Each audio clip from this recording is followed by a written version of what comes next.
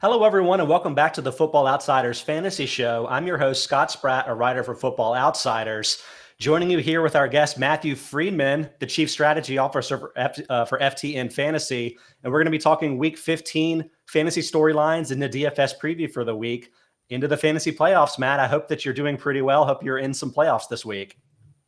Yeah, it's going all right. I'm doing the best in my dynasty leagues, which that's nice because those are the ones I really care about because I tend to have more of like the long-term perspective when I'm playing fantasy. Those are my favorite types of leagues. So doing all right in those leagues. But man, I mean, if there would have ever been a week to have a bye in fantasy, this is the week. I mean, COVID chaos has really struck the NFL. We're going to talk about COVID in a couple of spots, but I think the moral of the story is we're probably just going to miss on some of these games because news is changing by the minute as we're heading into this, recording it on a Friday at 1 p.m. Eastern time. But we'll do our best, starting with that Raiders and Browns game. But let me first mention that FO Plus is on sale for 99 cents a week right now for annual subscriptions. It's a limited time offer to get our stats analysis, fantasy, and betting info. So don't miss out on that. Go to footballoutsiders.com/subscribe or follow the link in the description of the show. Okay, jumping to Saturday, there are a couple of Saturday games now that the college season is over with. Saturday at 4:30 p.m. in Cleveland, we got Raiders at Browns. COVID is probably going to be the big story here, but I'm going to mention that there's a 41-degree temperature forecast, 65% chance of rain, 13-mile-per-hour winds, and gusts to 27. So pretty major wintry weather concerns here. And I mean, I don't know about you, but like after seeing the Patriots game a couple weeks ago in Buffalo, I'm a little gun shy here. What are your thoughts on what could happen with the winter weather here? Well, I mean, I think we're going to see a pretty run-heavy game here, which is fine because let's be honest, I'm not interested in starting really either of the quarterbacks in this matchup for fantasy or for DFS. But, Derek Carr, he really hasn't been the same, over the past 6 weeks or so. And, I mean, Nick Mullins, who really knows what to expect from him in this game as the third stringer going into an offense that tends to rely on the running game anyway. Yeah. So I'm looking much more at the two running backs in this game than any of the pass game options. Yeah, I'll say, so I study weather a lot, and I think there's a pretty marked difference between the like 13 to 27 range than the sustained 27 to 35 mile per hour winds in Buffalo, gusts over 40. Like, to me, that's a marked difference. But even broadly speaking, with like general high winds, that's cutting run plays by 4% per game. You've got to imagine with the more extreme wind, it's going to be more. So that scares me from a certain perspective, even if it's less. But the fact too with Derek Carr specifically is that like he plays his home games in a dome, which is like a major benefit for fantasy quarterbacks. And so I'll say that even if the winds aren't as extreme, the switch for him from being in his typical confines to here could be pretty dramatic. He averages 1.8 more fantasy points per game at home than on the road in recent seasons. That's one of the top rates among current starters. So like, no Darren Waller, obviously no Henry Ruggs, limited weapons here. He's barely in my QB2 range at 23rd among quarterbacks this week. Obviously, like you said, not starting the Browns quarterbacks. Could be tough sledding apart from the running backs. Yeah, and I'm with you in terms of the ranking for Carr. I've got him ranked, I believe, around QB 20. In a 2 QB format, maybe you have to go to him, but you still don't feel good about it. Yeah. We've got some questions here on the YouTube chat. Again, we're Monday through Friday, 1 to 2 p.m. Eastern time. You can stream with us live on YouTube. Ask us questions there. We're also on Twitter, Twitch, and Facebook. Joey Sucks, he asked, what are my 3 types of clouds that I prefer? Let's see, date me back to middle school science. I think cirrus is like always an underrated wispy little ones, which I really enjoyed. And then I'll go cumulus and then stratus. Maybe those are cloud types. Couldn't really tell you. Let's keep things on the rails a smidge. And for a DFS play, again, I think you're choosing between running backs, if anybody here. I'll mention Josh Jacobs, 6,300 in DraftKings, I think is underpriced. And to me, like part of this is losing guys like Ruggs. They actually end up losing Kenyon Drake 2 weeks ago too. But Jacobs has increased his target share from 8.9% before the team's week 8 bye to 15.7% since his top 7 among running backs. So I think he's a good value, even if it hasn't produced in fantasy yet. What say you? Yeah, I think when you are adjusting for price, I think he's still, top 2, top 3 in valuation on the slate at the running back position because he is, as you mentioned, he is getting more of that target share. Like one of the great things about him as a prospect coming in from Alabama was that you thought, even though he's one of these bigger running backs, he does have a receiving skill set. But for his first few seasons, we never really saw that unlocked. And now we actually are starting to see glimpses of that. So if he can still be the lead runner and getting some usage as a receiver, especially with the win situation, maybe there are a few more checkdowns in this game, then I think he actually does provide some value. He and Hunter Renfrow could be pretty busy this game with the shallow target abilities there. Maybe he just needed a new coach. And I mean, maybe some other Raiders did too. Useful was first mentions that Cover 3 Cloud is my favorite cloud, which good. I wasn't thinking outside the box enough. I'll throw out Cloud Strife. What are your thoughts on video games? I don't know. I like him a lot too. Let's move on to the Patriots at Colts game Saturday night, 8:15 p.m. Eastern time in the Dome in Indianapolis. So potentially big change here from that Buffalo game that was 2 weeks ago before their bye. You're in the Dome. There's similarities here between the defenses, but you would think the conditions would be dramatically better. But from the other perspective, how do you treat the Patriots defense as a matchup for Jonathan Taylor? Obviously starting him in every traditional format as your number one guy, but like, what about from a DFS perspective where he's obviously very expensive? I think the big question for this slate, it's a 2-game slate. I gotta say, I love the smaller slates. I think of like the Thanksgiving slate with 3 games, because like there's a lot of strategy, but you don't really have all that many options. So I think the big question at running back for this slate is whether you pay all the way up for Jonathan Taylor or whether you take the slight discount and go to Nick Chubb and hope that Chubb can give you production approximating or coming close to Jonathan Taylor. And so I think it's one of those two. I think you have to have one of those two in your lineup. I think it would be really hard to go with Josh Jacobs as your number one running back, but Jonathan Taylor going against the Patriots, he could have a big game and like the Patriots could be fine with that. Think about the game that they had a few weeks ago against the Titans, where they basically allowed the Titans to run all over them, and the Titans still were nowhere close to winning that game. True. It feels like that could be the type of game state that we see here, where, Bill Belichick kind of as this master defensive schemer, he might be okay letting Jonathan Taylor, dominate on the ground game, but say, you're getting nothing else. We will give you Jonathan Taylor. You get nothing else. And Taylor could have a big game and still the Colts might not find a way to do it. But even if Belichick goes the opposite way and says, we're going to stop Jonathan Taylor, he's your best player, we're going to try to take away the thing you do the best, I think he could still have a pretty good game because he has a 3-down skill set. They're going to funnel as much of the offense as possible through him. And with his receiving ability, much better as a receiver than we would have anticipated coming out of college a couple of years ago. With his 3-down skill set, I do think one way or another, he ends up getting 100 yards and a touchdown. I mean, I'm definitely not going to disagree with your final point. I mean, no matter the matchup, with my sort of matchup adjustments that I do, I have Taylor losing 1.6 projected PPR points facing the Patriots, and he's still easily the number one back. Part of that is he's benefiting, I think, from being at home in the Dome. It like counterbalances a bit of that, but he's just so much farther ahead of everybody else that you're not worrying about it again from a traditional standpoint. It's more the DFS specific side of this. What's interesting here is comparing the Patriots and Bills is they're very similar in run defense DVOA. The Patriots are 6th, the Bills are 8th. But there's a big difference between the power success percentage they've allowed. The Patriots are the 3rd stingiest with a 56% power success rate. The Bills are the 5th easiest, 73%. So it seems like, generally speaking, the Patriots are a little bit better equipped to stop a power back than the Bills were.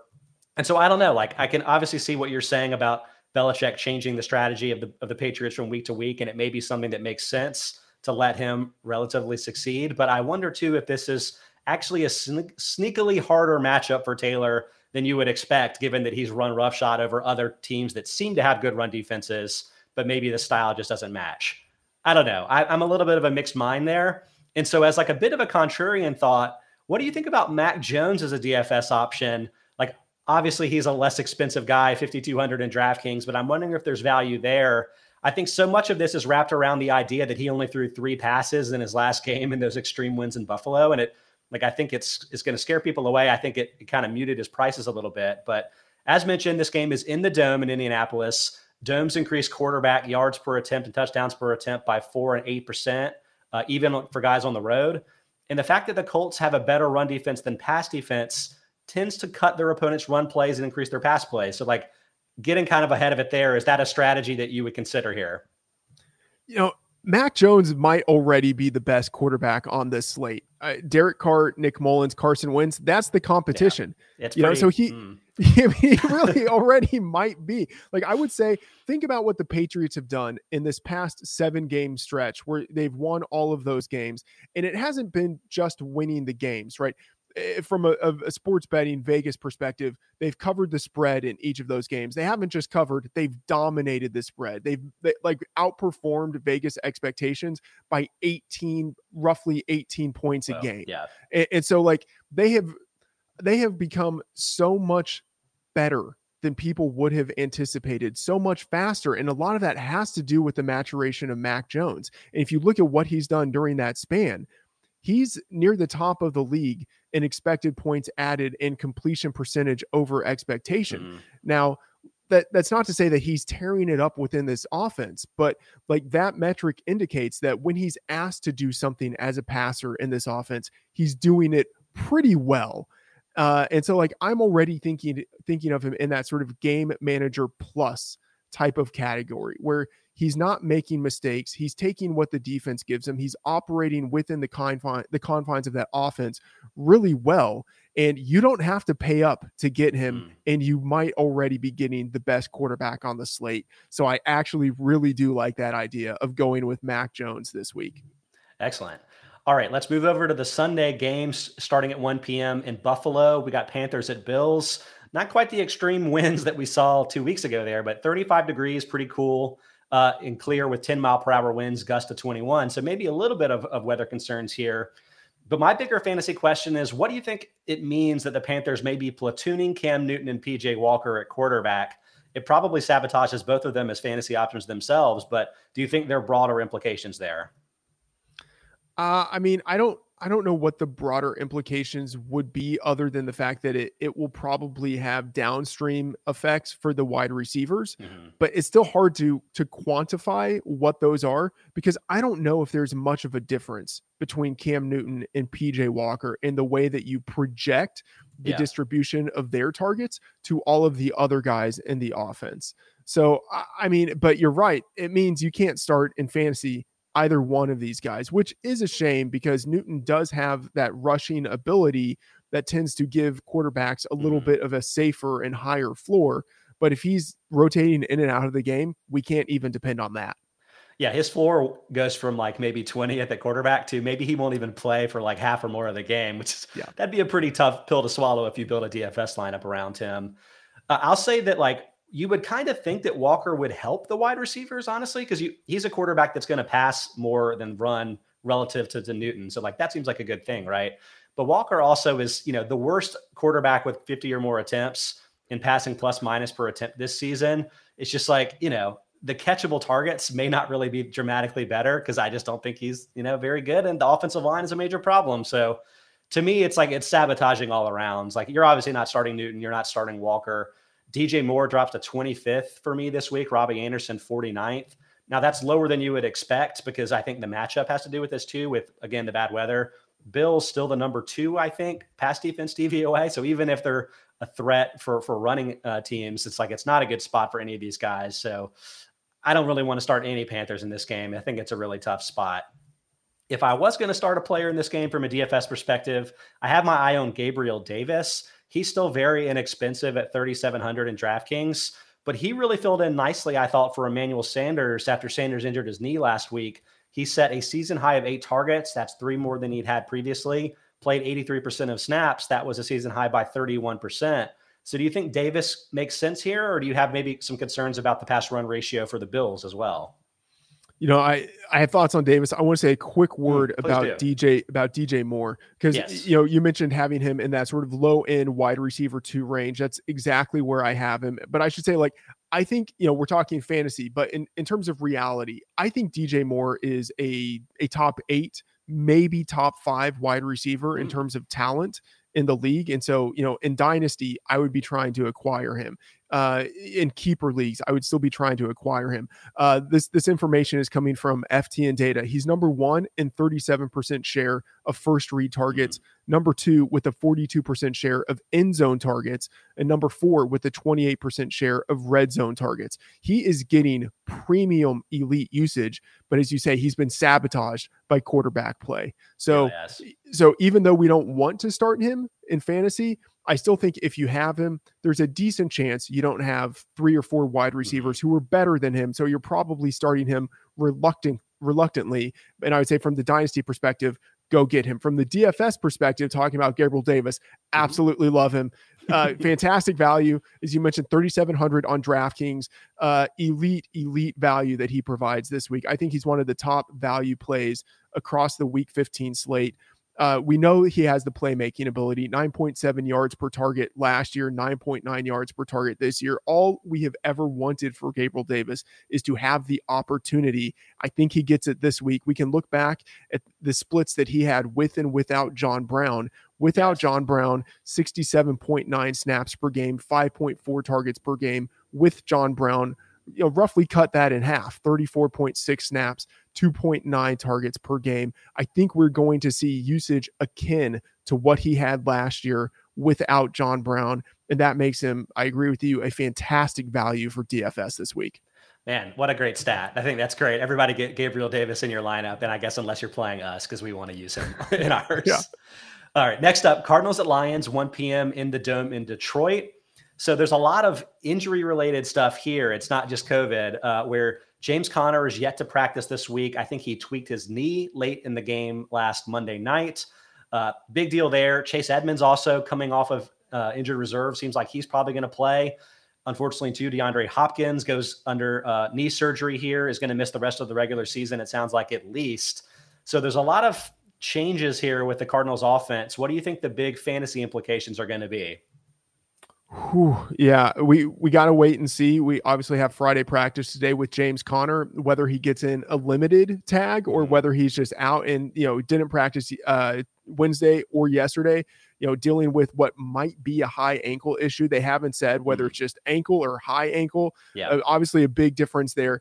If he doesn't practice today, I don't think he's playing, which means that Chase Edmonds becomes, assuming he's returning, Edmonds becomes a pretty intriguing RB2 with upside. And then on the receiver front, obviously no DeAndre Hopkins. To me, that makes Christian Kirk the most interesting of the wide receivers. He will play some on the inside, play some on the outside. He's got great matchups either place where he's lining up. In the 3 games this year where DeAndre Hopkins was out in weeks 9, 10, and 11, Christian Kirk did lead all of the wide receivers in route percentage, led the wide receivers in receiving yards. So I do think he would be the guy to benefit most, but it's not going to be a massive benefit over the others. And really, I would say at tight end, that makes Zach Ertz pretty intriguing too. He has a chance actually to be the number 1 pass catcher out of all of the guys, including the wide receivers, in the absence of DeAndre Hopkins. Yeah, it's interesting with Hopkins. Like, to me, when he's there, there's like a very noted pecking order between the pass catchers on the team. But once you take him out of the equation, it gets really confusing. So like AJ Green went from 5.4 targets per game with Hopkins playing to 6.5 without this year. Kirk from 5.2 to 7.0. Rondale Moore from 4.0 to 6.7. And Ertz from 4.5 to 6.3. I know we're dicing up some pretty small sample sizes here. So like, take this all with a grain of salt, but that means that all 4 of those receivers were between 6.3 and 7.0 targets per game when Hopkins missed time this year. It's like, who's the number 1 guy? I don't know. So like, I'm taking that more as like an adjustment from your previous expectations. And I'm agreeing with you that I think Kirk is a big beneficiary. I think Moore is a big beneficiary. And I think Ertz is a big beneficiary. Weirdly, AJ Green didn't change as much as those other guys. And I think it's because he's probably playing the most, snap percentage, et cetera, even when Hopkins is on the field. So I would say Green may be my highest of these guys from a traditional ranking perspective, but like in terms of like a DFS value adjustment, honestly, he probably gets the least out of this news. He's probably just attracting number 1 cornerbacks at this point. Like that may be the big difference, right?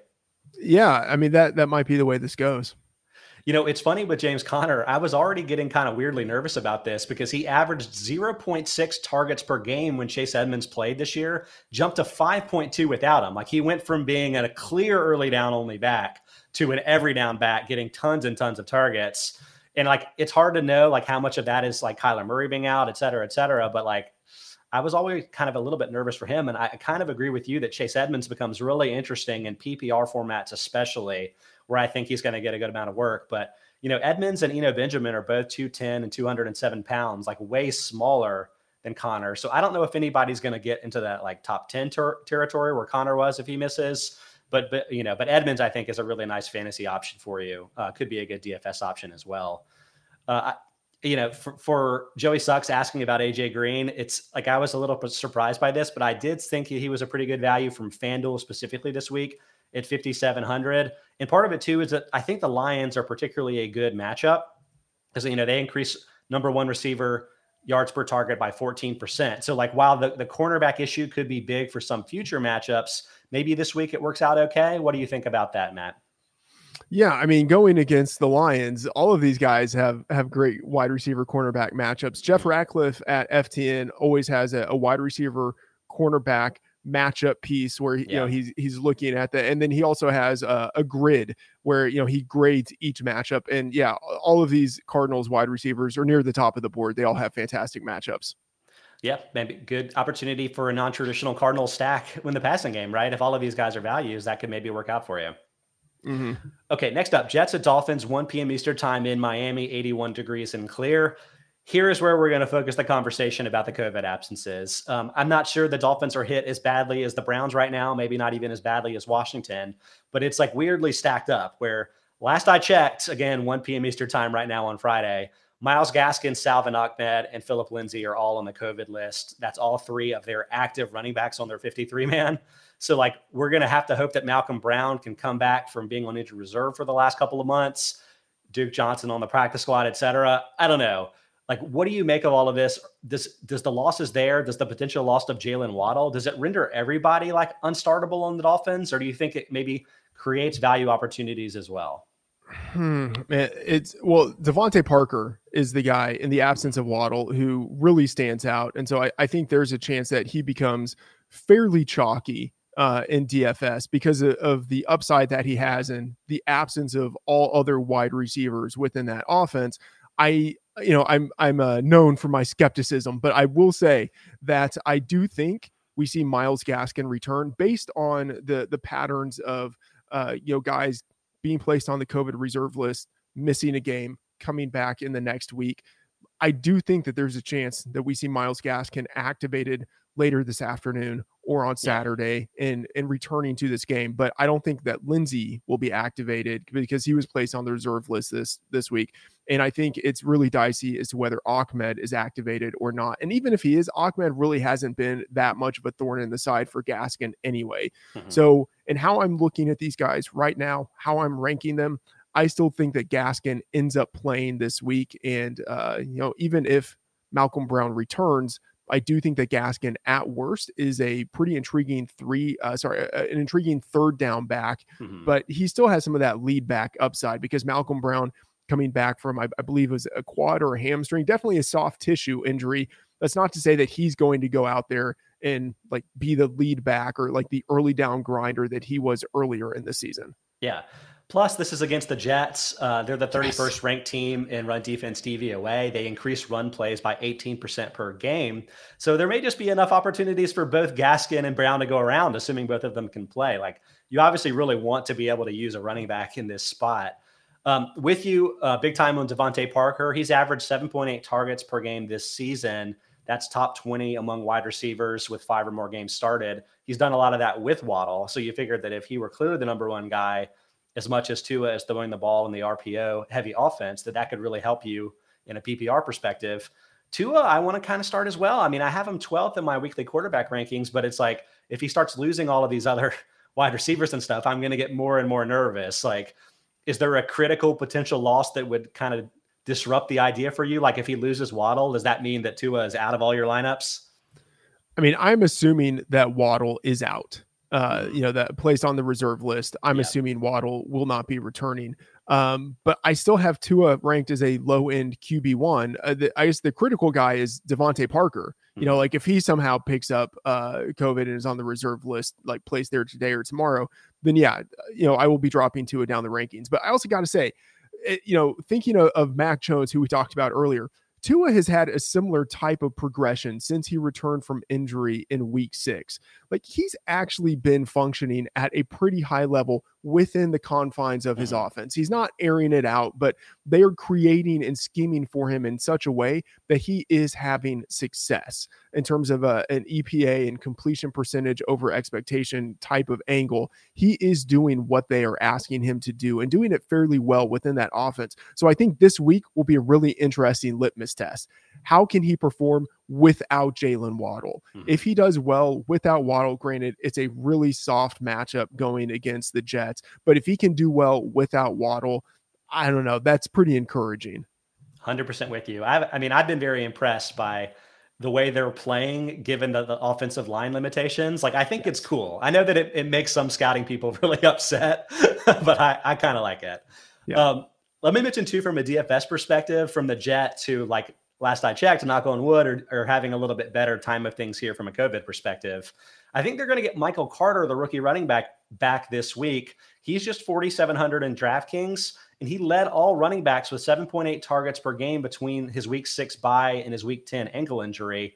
Are you in on Carter, or do you want to see him play once before you can kind of trust him in your lineups, potentially in the fantasy playoffs? Oh, I'm in. I think we saw, you mentioned the numbers there. We saw a pretty good usage from him. He didn't do much in week 1, whatever. That was sort of like the obligatory Tevin Coleman is the veteran type of game. But since week 2, all the way from there to his injury, he was the guy within that backfield, and he was being used in a variety of ways. Very encouraging to be used as a receiver out of the backfield. Granted, not used as much in the receiving game with Zach Wilson at quarterback. So, like, that's something that does knock him down a little bit. But a guy who's being used like that, I think you have to have him in your lineups.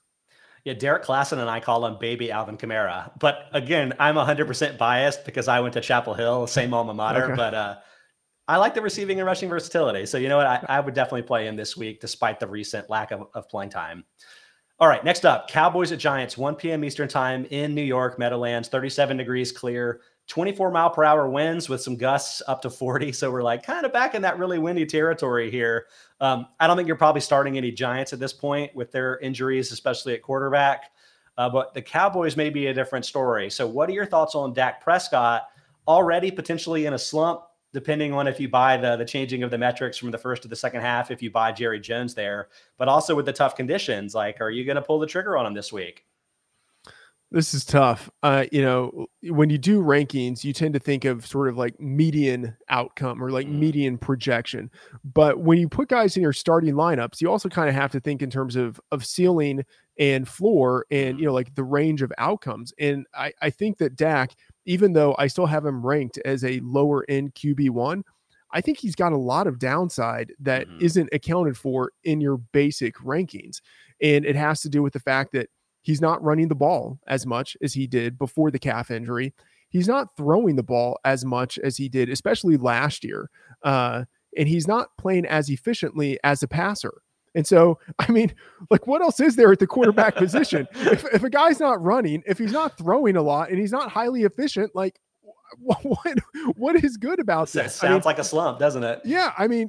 Granted, he's got a great set of surrounding talent, and he's got a good offensive coordinator, and those things aren't nothing. Like, those things are enough to make a guy who is talented a low-end QB1. But those things on their own, given how we've seen him play, aren't enough for him to be a fantasy difference maker. And that is really what you're looking for in the fantasy playoffs. So, I have Dak as a low-end QB1, but it's not as if I'm excited to be starting him in any place.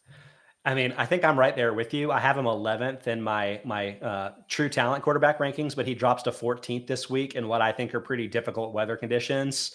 Another guy like Derek Carr, I'll mention that by playing his home games in a dome, it can make a big difference to go outside in bad weather. He's averaged 6.8 more fantasy points per game at home than on the road. That's third highest among current starters. It's like, you know, kind of shouting back to Ben Roethlisberger a few years ago. Granted, he didn't play in a dome, but it's like, it's extreme. And like, to me, if the Cowboys were 100% healthy, this game would scream to me like they're going to just run all over the Giants and just like play the game that way. But because they have as many injuries at running back too, and like Elliott's playing hurt, Tony Pollard, I guess we don't know. I think he's probably going to play this week, but he tore the plantar fascia in his heel or whatever. Like, who knows how healthy these guys are? It makes it really, really tough for me to tell. I earmarked that Elliott at 6,700 in FanDuel. Like, that seems like a pretty good price. You know, high wins, increased run plays by 4%. I mentioned that if it's even more extreme wins, maybe we'll get what we got in the Bills game a couple weeks ago. I don't know. This really stunned me. The Giants, they're 10th in pass defense DVOA, but 27th in run defense DVOA. Like, how did that happen? Dave Gettleman's like, we got to draft more defensive tackles. What's going on right here? But like, I don't know. Do you think that they're going to be able to run a lot, or is like the personnel limitations going to make it so that they can't do that, even if they do have a relatively easy time with an inferior opponent?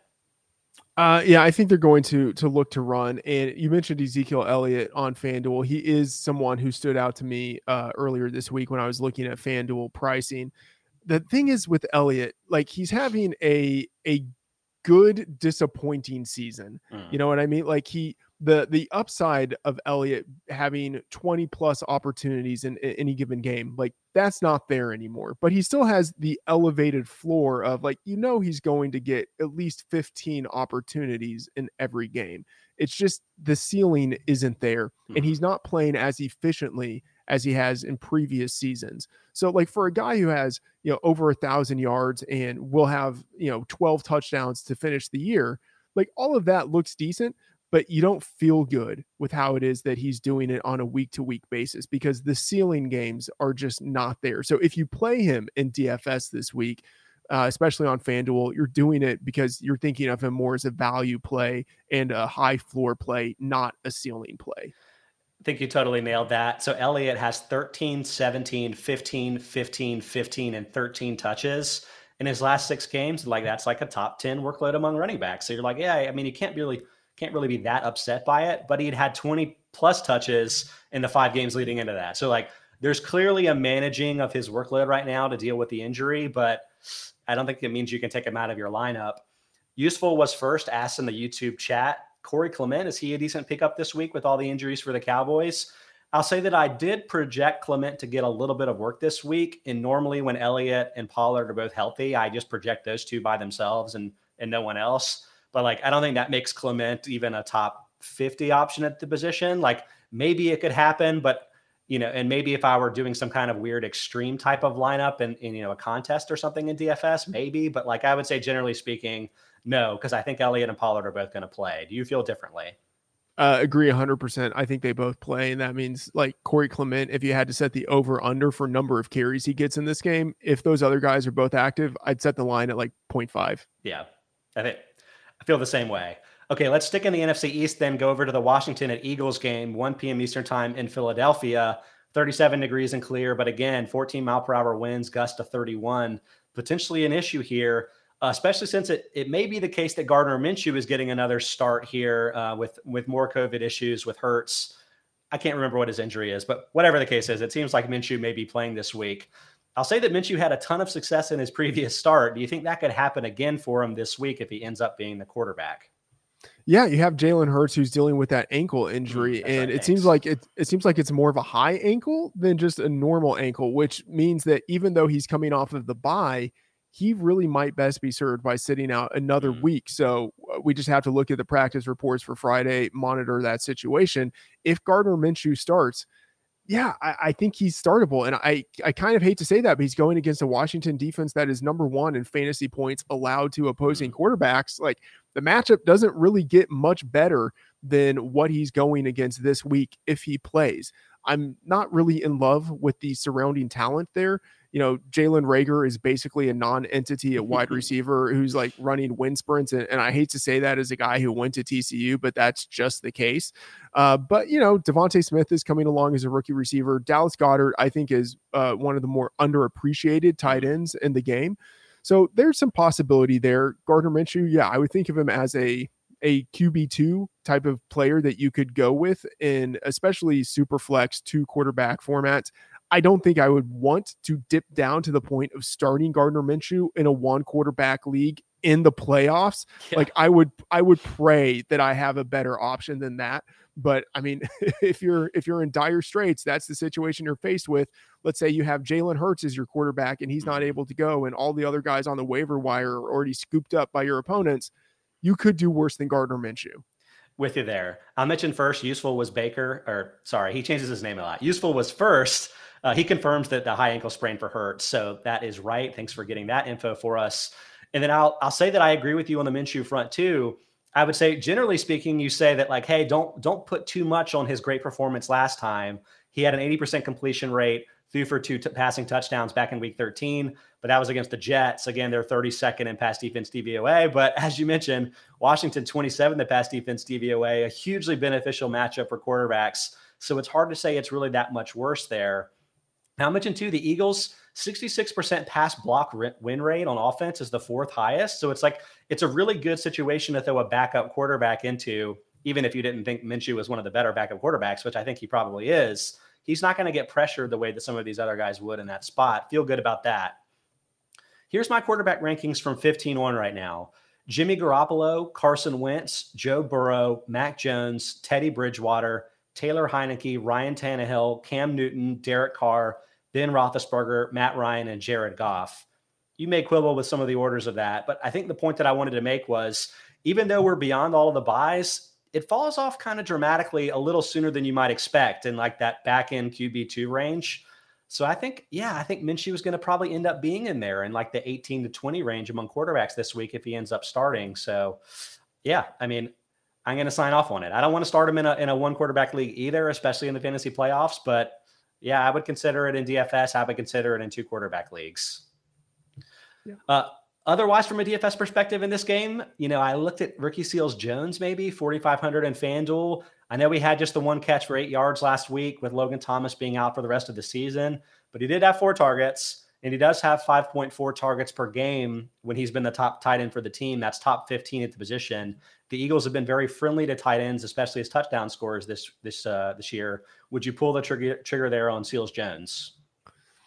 Yeah, I think there's some viability there. The thing that was annoying about last week was that John Bates was getting more usage than he had in previous games. And so I don't think it's the Ricky Seals-Jones show where he's out there playing 100% of the snaps the way that he did in his first stint as the fill-in tight end for Logan Thomas. So I don't think he has quite the upside, but you're right. It's a good matchup. He did have 4 targets, and for DFS, at the lower price here, and we have to wait and see with Terry McLaurin, who is in the concussion protocol.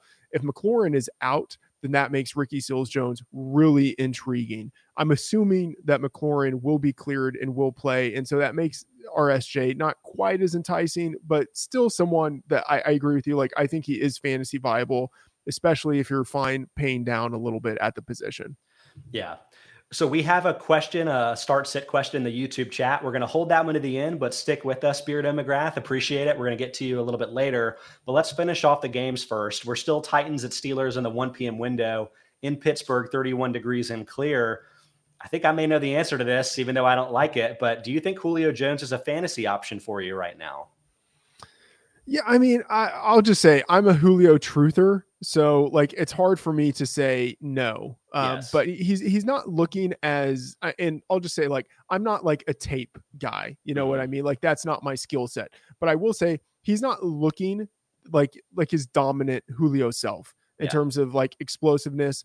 But that said, he's been old for a couple of years. And he has still been productive. If you just kind of look at the numbers of what he has done when he's been on the field this year and what he did last year, I mean, he's been actually pretty decent, 10.9 yards per target since last year.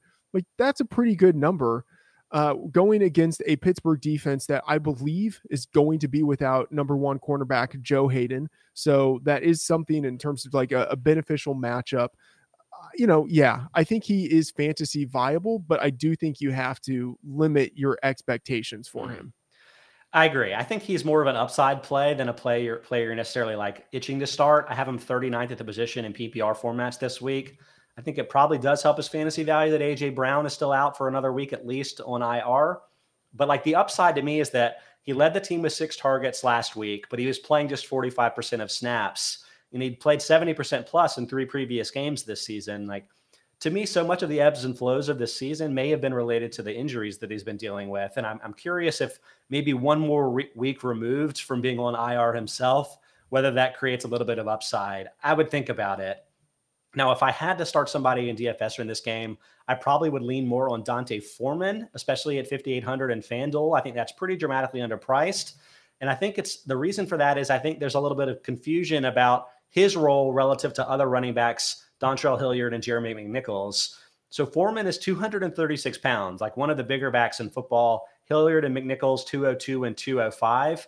To me, there's like a pretty clear split here between Foreman being the early down back and Hilliard and McNichols being more receiving backs for third down work. And I know that like you don't get to play the Jaguars every week, so maybe you don't get 20 early down carries every week. But to me, like Foreman is more the Derrick Henry replacement. The Steelers are a bit overrated. They're 30th in run defense DVOA, really dealing with a lot of injuries this year being a factor too. But like Foreman's been good. 56% rushing success rate is 11th best among running backs with 50 or more carries. You know, it's not 30 carries a game that way that it was with Henry, but like if you want me to bet on who's going to score a touchdown for this team, it's D'Onta Foreman, and I like the value in FanDuel. How do you feel about it? Yeah, I'm with you there. And you nailed it with the matchup going against the Steelers team that in run defense really has not been, up to their standards of previous seasons. And Foreman, like he is the big guy in that backfield now. So he should get the goal line carries. He should get the early down work. And, since the team released Adrian Peterson, he's led the backfield over the past 2 games with 32 carries. And on that usage, he's had 156 yards and a touchdown. Like that's good enough. That at his salary in DFS, that is good enough. Going against a defense that was just ravaged by an injured Dalvin Cook last week, all of that is good enough. Yeah. All right. I think maybe our last 1 p.m. game, Texans at Jaguars, 1 p.m. Eastern in Jacksonville, 68 degrees and clear. Obviously, this won't be a game a lot of us will be lining up to watch. Maybe not a lot of us lining up to play players in fantasy this week. So I just want to kind of read through the timeline of the Urban Meyer scandals this year, get your thoughts on maybe what your favorite of these scandals was, fantasy related or otherwise. He hired strength and conditioning coach Chris Doyle, who had been fired from Iowa for bullying and making racist remarks. He signed and then obviously eventually released Tim Tebow as his tight end. He split the camp snaps between Trevor Lawrence and Gardner Minshew at quarterback, potentially delaying the development of his rookie franchise quarterback, Trevor Lawrence. He told reporters at one point that he considered vaccination status when making his roster cuts. That's illegal. He famously stayed in Ohio after losing his 4th straight game to open the year. I think that was maybe in Cincinnati, but he stayed in Ohio, subsequently got filmed dancing, I'll say provocatively, with a young woman who wasn't his wife, lied about it and got proven lied on a second footage about how it was that he ended up dancing with her. That was good. He told reporters that he wanted to both pass and run for 250 yards per game, even though the NFL record for most rushing yards per game is 209 yards by one of the recent Ravens teams with a rushing quarterback. He may or may not have benched James Robinson until Trevor Lawrence told reporters that he needed Robinson to play more. He called himself a winner, but called all of the coaches that, by the way, he hired himself on his staff losers in a team meeting. And then he may or may not have kicked Josh Lambo, great franchise kicker for the team. Maybe that was the last straw. I don't know. What's your favorite of those scandals? What I love is that if you go to Google and you type in Urban Meyer scandal, it's like you don't know which link to click on. I'm feeling lucky. Who knows what could happen? Yeah, like Google doesn't know what to put up at the top because there are so many potential scandals. I mean, I have to say the Tim Tebow thing just kills me. Yeah, because it's like it's Tebow in baseball. Tebow is an analyst. Tebow has never played tight end before. And it's like signing him to play a position for which he is incredibly unsuited. I mean, that might be my favorite because it feels like the most representative. Like the other stuff is just like, we'll say it's like bad personal judgment or like management style. But like this is like, that's like a football decision. That's like a personnel football decision. And like, if you are the head coach, you need to be able to evaluate players and say like, okay, this guy has this particular skill set. We can use him in this way. And bringing in Tim Tebow seemed like to signify that there is a total absence of that football acumen or football practicality in Urban Meyer. So like that, like this is one of the lowest, like this is like the least egregious of the scandalous things. But from a football perspective, it might be like the most representative. That one's been really funny to me too, because Mike Tanier over at Football Outsiders has been doing a Tim Tebow mania retrospective this year, because it's the 10th anniversary of when he had his run with the Broncos. And you're like, it's been 10 years. What is he doing on a football field playing a different position in the preseason? It makes no sense. Yeah. I got to say, the 250 passing and rushing yards thing, I think is like a really underrated, hilarious thing that he did. It's like, do you know anything about professional football? I think the answer might be no. Let me try to squeeze a little bit of fantasy content out of this game and say that from a DFS perspective, if you like really made me, when I think about maybe playing Royce Freeman at 5,200 in FanDuel, Rex Burkhead. So this is also funny. I think he's ruled out for Sunday. They said he's ruled out for Sunday, but then he practiced yesterday. So like, I don't really know, but there's a chance that Freeman and David Johnson will be the only two active running backs for the Texans this week. The Jaguars seem to be a pretty good matchup for running backs. Like maybe, I mean, the answer is probably no, but maybe. What do you think? I mean, yeah, the Jags, they feel like the type of team you should be able to run against. And just one more thing I have to say, this isn't in the scandalous portion, but it is also representative. I thought it was so weird already that the Jaguars were home favorites, 3.5 point home favorites. Urban Meyer gets fired and that line moves to 5. That is the most insulting thing that's ever. Damning. Right? That like professional sports bettors would think this team lost its head coach and now they are more valuable in the betting market. But so it feels like the Jags should be a team that can be run against. And, you know, as you mentioned, Rex Burkhead already declared out. There's weird status there. We need to keep an eye on that. But Royce Freeman, I mean, I'm not thinking that David Johnson is going to come back and at the age of 130 be the guy who actually leads the backfield and carries. So I would assume that Royce Freeman is the guy. I don't know. I'm probably at 5,200. I'm probably still not going to want to invest in him because I'm not going to I'm going to feel naked if I put Royce Freeman in a lineup and he does nothing for me. So I probably won't be going that way, but you know, I don't know. Out of the people in this game, maybe I'll say actually on the other side, Laquan Treadwell, slightly interesting because he's still cheap in DFS and like he's actually like it feels weird to say it. He's actually kind of the number one receiver in that offense. He's been playing a lot. It hasn't led to production, but he's been playing a lot. Yeah. Useful was first pipes in. I didn't include this in the scandals that he traded a first round pick from last year, CJ Henderson, to the Panthers for Dan Arnold. I didn't bring that up because I'm a Panthers fan and I don't feel good about that either. I would say Henderson has not really solved the Panthers cornerback problem so far. So I'm not going to go ahead and say that was a bad move necessarily, but yeah, you could potentially add it to a very lengthy list. Yeah. Let's get on from that. Let's move on to the 4 p.m. schedule with some real teams here.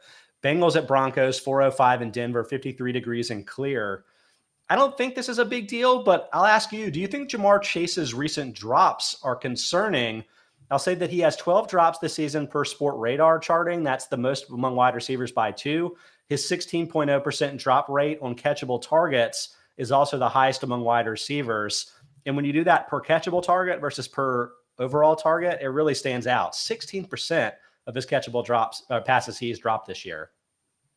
I think like dropping problems are similar to like drinking problems. Like it's not a problem until it absolutely is. You know what I mean? Like, so as long as the coaching staff is willing to deal with the issues, as long as it's like, okay, we still think that this guy is, you know, a generational talent. We want him out on the field. He's one of our top 3 receivers. We want to funnel the ball to him.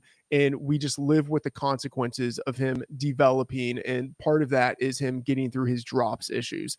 So I'm fine with it. And like, I'll just say kind of big picture context.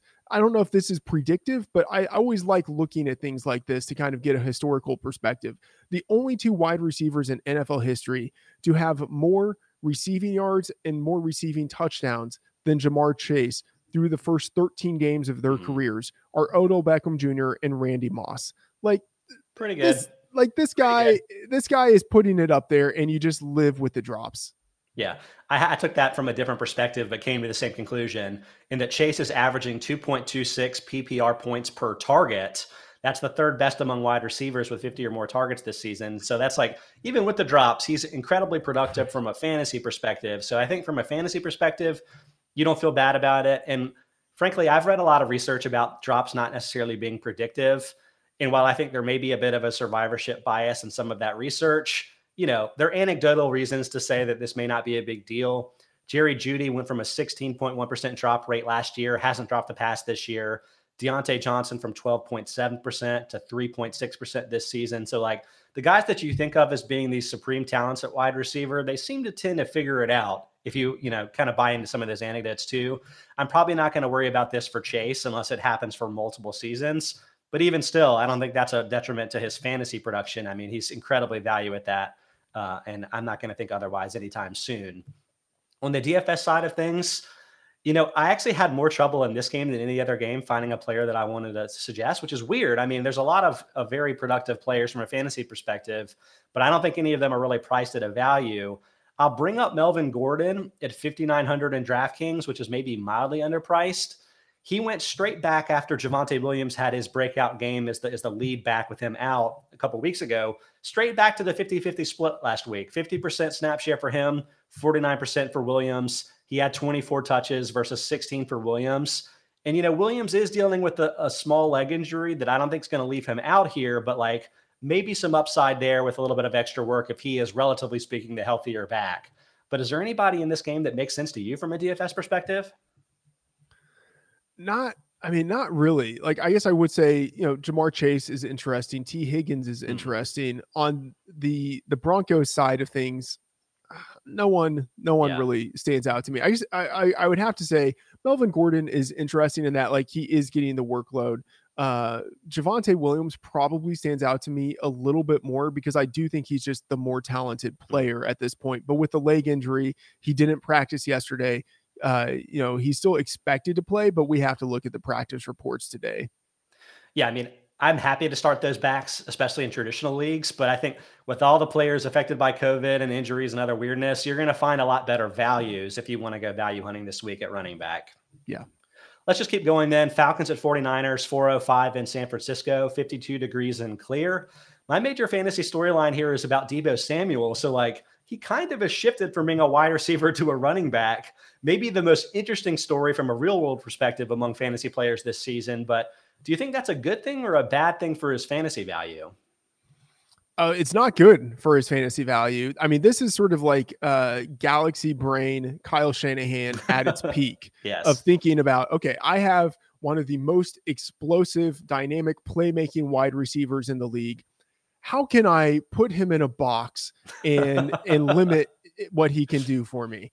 It's what is weird is that it's not like a Cordarrelle Patterson situation where they've just shifted him to pure running back. He's still lining outside at wide receiver and in the slot at wide receiver a good percentage of the time, but they are putting him in the backfield more. And not all of his carries are coming as a running back. Some of them are kind of on the jet sweep type of situations.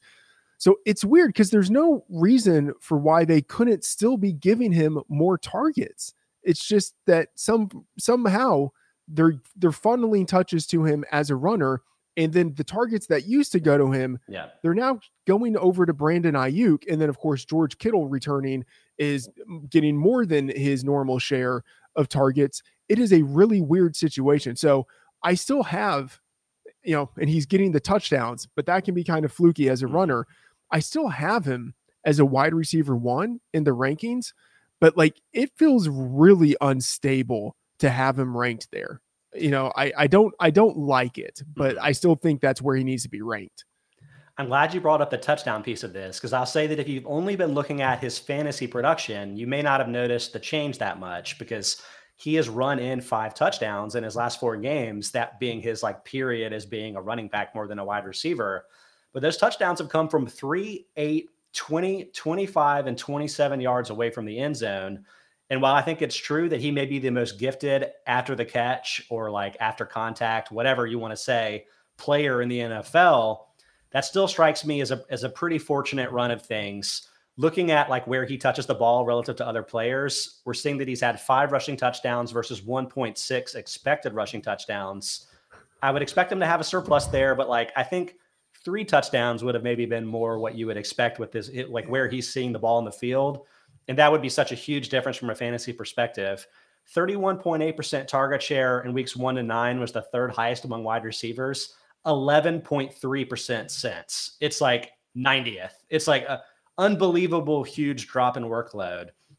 And like you, I don't really feel good about where I'm projecting him, but I'm saying that, okay, I'm giving him 6.8 carries this week, 55 rushing yards. Or wait, sorry, that was the average over the last week. I'm giving him 0.26 rushing touchdowns this week and 4.6 targets this week.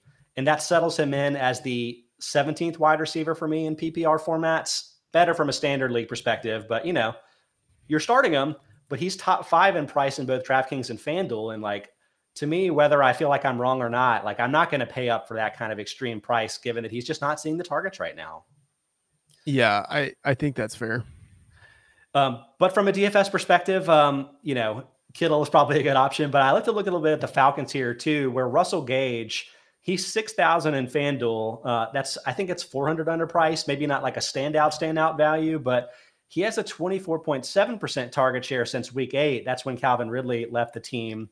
That's tied for 17th highest among wide receivers, right next to Hunter Renfrow, a guy that I think everybody's called on to the fact that he's seeing tons of targets. Renfrow is, but like Russell Gage has been right there as well. So like maybe I would think about starting Russell Gage. It does seem like the 49ers are particularly weak at cornerback, maybe more so than in other areas of their coverage. Like, would you go with Gage this week? Yeah, and I like that you mentioned the cornerback situation, because I think that is one of the areas where Gage does have a pretty advantageous edge. He's going against slot cornerback K'Waun Williams, who's allowed, I think this is an outrageous number, 82% catch rate in his coverage this year. And, you know, with Gage being in the slot, you do expect him to have more catchable targets coming in his direction. And he's had 33 targets over his past 4 games. Like, he is being used as a sort of like de facto, you know, by default number 1 wide receiver. Like, I don't feel great about it, but with the matchup he has and with the usage he's getting, that's good enough. And I'll just say, you know, from the sports betting perspective, like thinking of how you project games and then how that impacts the way it is that you view these guys from a fantasy perspective. I think the Falcons are undervalued in this game. Like, Kyle Shanahan has clear places where he historically underperforms, like against the spread, or where like his team is historically overvalued, and they're overvalued at home. They're overvalued as favorites. And both of those things align this weekend. Like, they're home favorites, and Kyle Shanahan has a notoriously bad record against the spread as a home favorite. Road underdogs are 15-4-1 against the spread against Kyle Shanahan's 49ers. Like, that is outrageous. So even though on paper we could look at this situation and say the 49ers are very good, much better than the Falcons, I think the Falcons will do better in this game than people expect. And like, that Falcons doing better aspect kind of flows down to their players in fantasy. So that makes me maybe a little more optimistic on Russell Gage this week than I would be otherwise. I mean, it sounds like a potential for a little bit of a Falcons revenge game against their former offensive coordinator. Love to see that. All right, we're to the 425 games. We're going kind of long here. Sorry, Matt, but a lot of really good, interesting stuff to talk about this week. We're the Seahawks at Rams, 425 in LA in the Dome. My major question here is, do you trust Rashad Penny after a Week 14 breakout that I would say was several years in the making for the number 1 former first-round running back draft pick? Do you buy into what he did last week? Think he can kind of keep that going? Do I trust him? Like, no, but it helps that Alex Collins isn't going to be available for this game. Yes. And so I think he has a longer runway here. And so I'm thinking of him as, you know, being on that RB2, RB3 borderline, but with some upside from there. Yeah. So I think I agree that the upside is there, but like I have him dramatically lower in my rankings. And I realize that I'm kind of standing out a little bit of this. I think I have him 39th in PPR formats this week, 33rd in standard. So really low.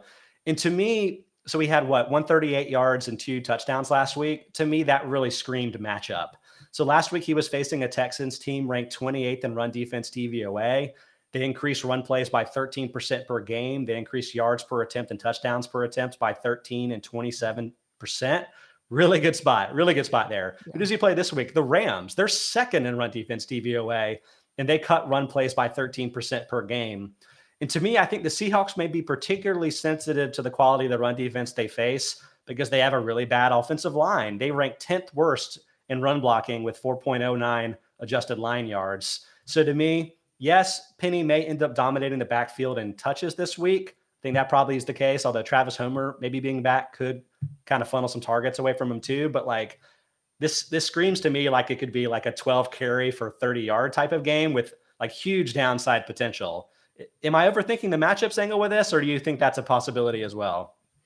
It's certainly a possibility. I think there's a wide range of outcomes with Rashad Penny this week, but honestly, maybe I'm a little too high on him, a little too optimistic. But it's a situation with the Seahawks where they just natively like to run the ball, and then no Tyler Lockett. We have to check and see what's happening with some of their other wide receivers. DK Metcalf didn't practice on Wednesday and Thursday. I'm imagining he plays this week, but like that's not a certainty. And their other wide receivers, Dwayne Eskridge and Freddie Swain, neither one of them practiced on Wednesday and Thursday. So they could be in a really bad pass game situation, and that would make them lean all the more towards the run. I'd say keep an eye on our projections because those are very liable to change in this game and other games heading into the games on Sunday. It could be really, really kind of a wonky week. And frankly, I don't even know if I should bring this up from a DFS perspective, but I tabbed Odell Beckham as a value. Like, is he I know he's on the COVID list now. Does he have time to clear? Do we even know? No, I'm very skeptical that he plays this week. He was placed on the COVID list on December 14. Like, I think that puts him like maybe kind of right on the cusp, like in the most optimistic sense, but I do not expect him to play this week, which makes me like pretty optimistic on Van Jefferson. Yeah, I mean, I've really enjoyed Van Jefferson. He's been like the leader in expected touchdowns over the last like 6 or 7 weeks among wide receivers. So even if the target share hasn't been there, like I think his fantasy value is definitely underrated.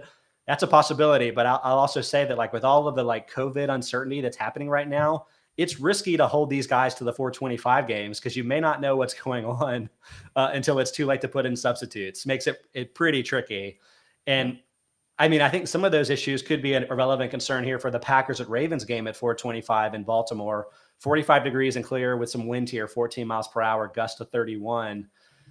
I'll say that Lamar Jackson, not dealing with COVID, but dealing with the ankle injury, right? Like, is he somebody you would think about waiting to start? Or do you think you need to come up with an answer before the 425 window, thinking that chances are that maybe he won't be able to go? I mean, hopefully you're able to get Taylor Huntley as the plug and play. Yeah. If Lamar Jackson plays, I think he's obviously a QB1, but with the ankle injury, like his upside is limited. Yeah. Honestly, I mean, I don't want to say it would be better if Taylor Huntley starts because like he doesn't have that upside of Lamar Jackson, but he would be serviceable if you had to play him. Like he has done well enough, and he's got the running ability to give him that higher floor. So Lamar Jackson, I'm honestly skeptical that he even plays this week. I'm looking more at Taylor Huntley. So yeah, Huntley has averaged 6.5 carries and 42.5 rushing yards per game. So like I kind of buy into that a little bit as well. That may be your best option. Like I'm assuming you probably can't get Taysom Hill at this point, but I do have him 11th among quarterbacks this week. We're going to talk about him in a second.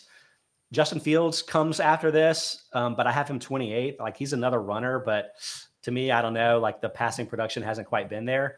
So I'll say that like if you're going to be able to wait for Lamar, the player that I might have an eye on is Jimmy Garoppolo, who I have 15th among quarterbacks this week. I just think it's a really plus matchup for him against the Falcons, who were 29th in pass defense DVOA. So I'll say that like if you don't have an earlier option that's any good, Garoppolo may be somebody on the wire that you can kind of back him up with. But yeah, like Lamar, I think you're going to start him if he plays, but I'm definitely very nervous.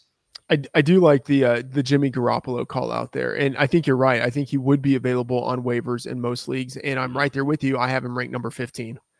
So from a DFS perspective, I don't know if I'm actually gonna go with this, but I'll bring up that Allen Lazard 4,000 in DraftKings.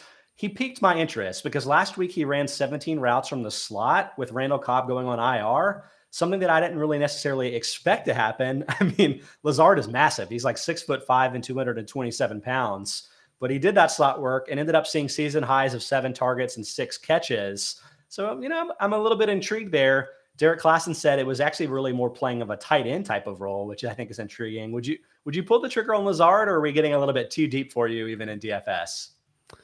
It's interesting. I wouldn't pull the trigger on it, but I can see it, especially if you are in GPPs looking to stack. Mm-hmm. Then I can see that, and especially if you want to get kind of weird and not go with Davante Adams, right? Yeah. I mean, then I think Allen Lazard. If you imagine a world in which Aaron Rodgers has a great game, but Davante Adams doesn't score a touchdown. And that's possible. Like we've seen Allen Lazard have 2 touchdown games before. So yeah. I would think of this more as the kind of game theory GPP type of play where you can go cheap at the position, still have some upside with that player. And that enables you to invest really heavily in some high-end running backs. I mean, and you could potentially just stack, like you could put Adams and Rodgers in your lineup and then bring in Lazard, bring in Marquez Valdes-Scantling, who are cheaper, just kind of on the theory that the Ravens are running out of healthy bodies at cornerback. And like, that's true. Missing their top two perimeter cornerbacks. It could be a really tough spot for the Ravens this week, especially if Lamar is unable to go. So intriguing there. Okay, 2 more games to hit on. I know we're over an hour, but yeah, we're rolling with this. Saints at Bucks, 8:20 p.m. Eastern time. In Tampa, 72 degrees and clear. With Alvin Kamara and Leonard Fournette, obviously 2 of the more valuable runners from a fantasy perspective this season. But like from a DFS perspective, are you nervous because of the quality of run defenses they're facing this week? Yeah, but I mean, I will say just from the kind of raw perspective of how it is that you would have these guys ranked across the board, I still have Kamara in the top 5. I have Fournette in the top 8. And so especially if you're thinking from the DFS perspective, I mean, you have to start one of these guys probably in a showdown matchup. And in season long, if you have them, you're still starting them.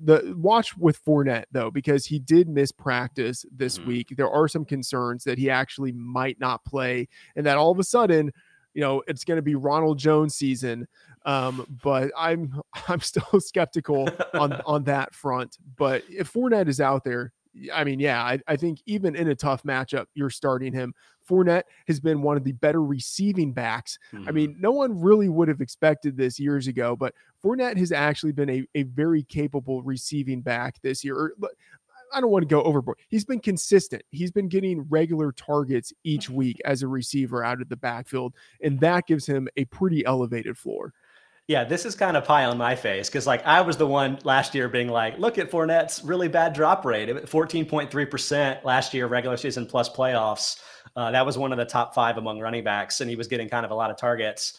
It's much better, 8.6% on 70 catchable targets this season. He's actually seen more targets already this year than he did last year all season. It's like, wow, including the playoffs. So he's really kind of evolved into a 3-down back, and it cracks me up because of the matchup, but Fournette and Kamara are tied 3rd among running backs with 6.0 targets per game this season.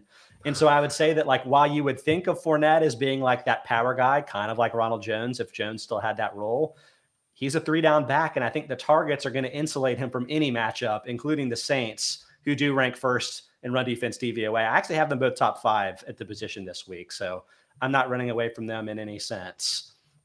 Now, from a DFS perspective, this actually may be the stranger angle in my mind.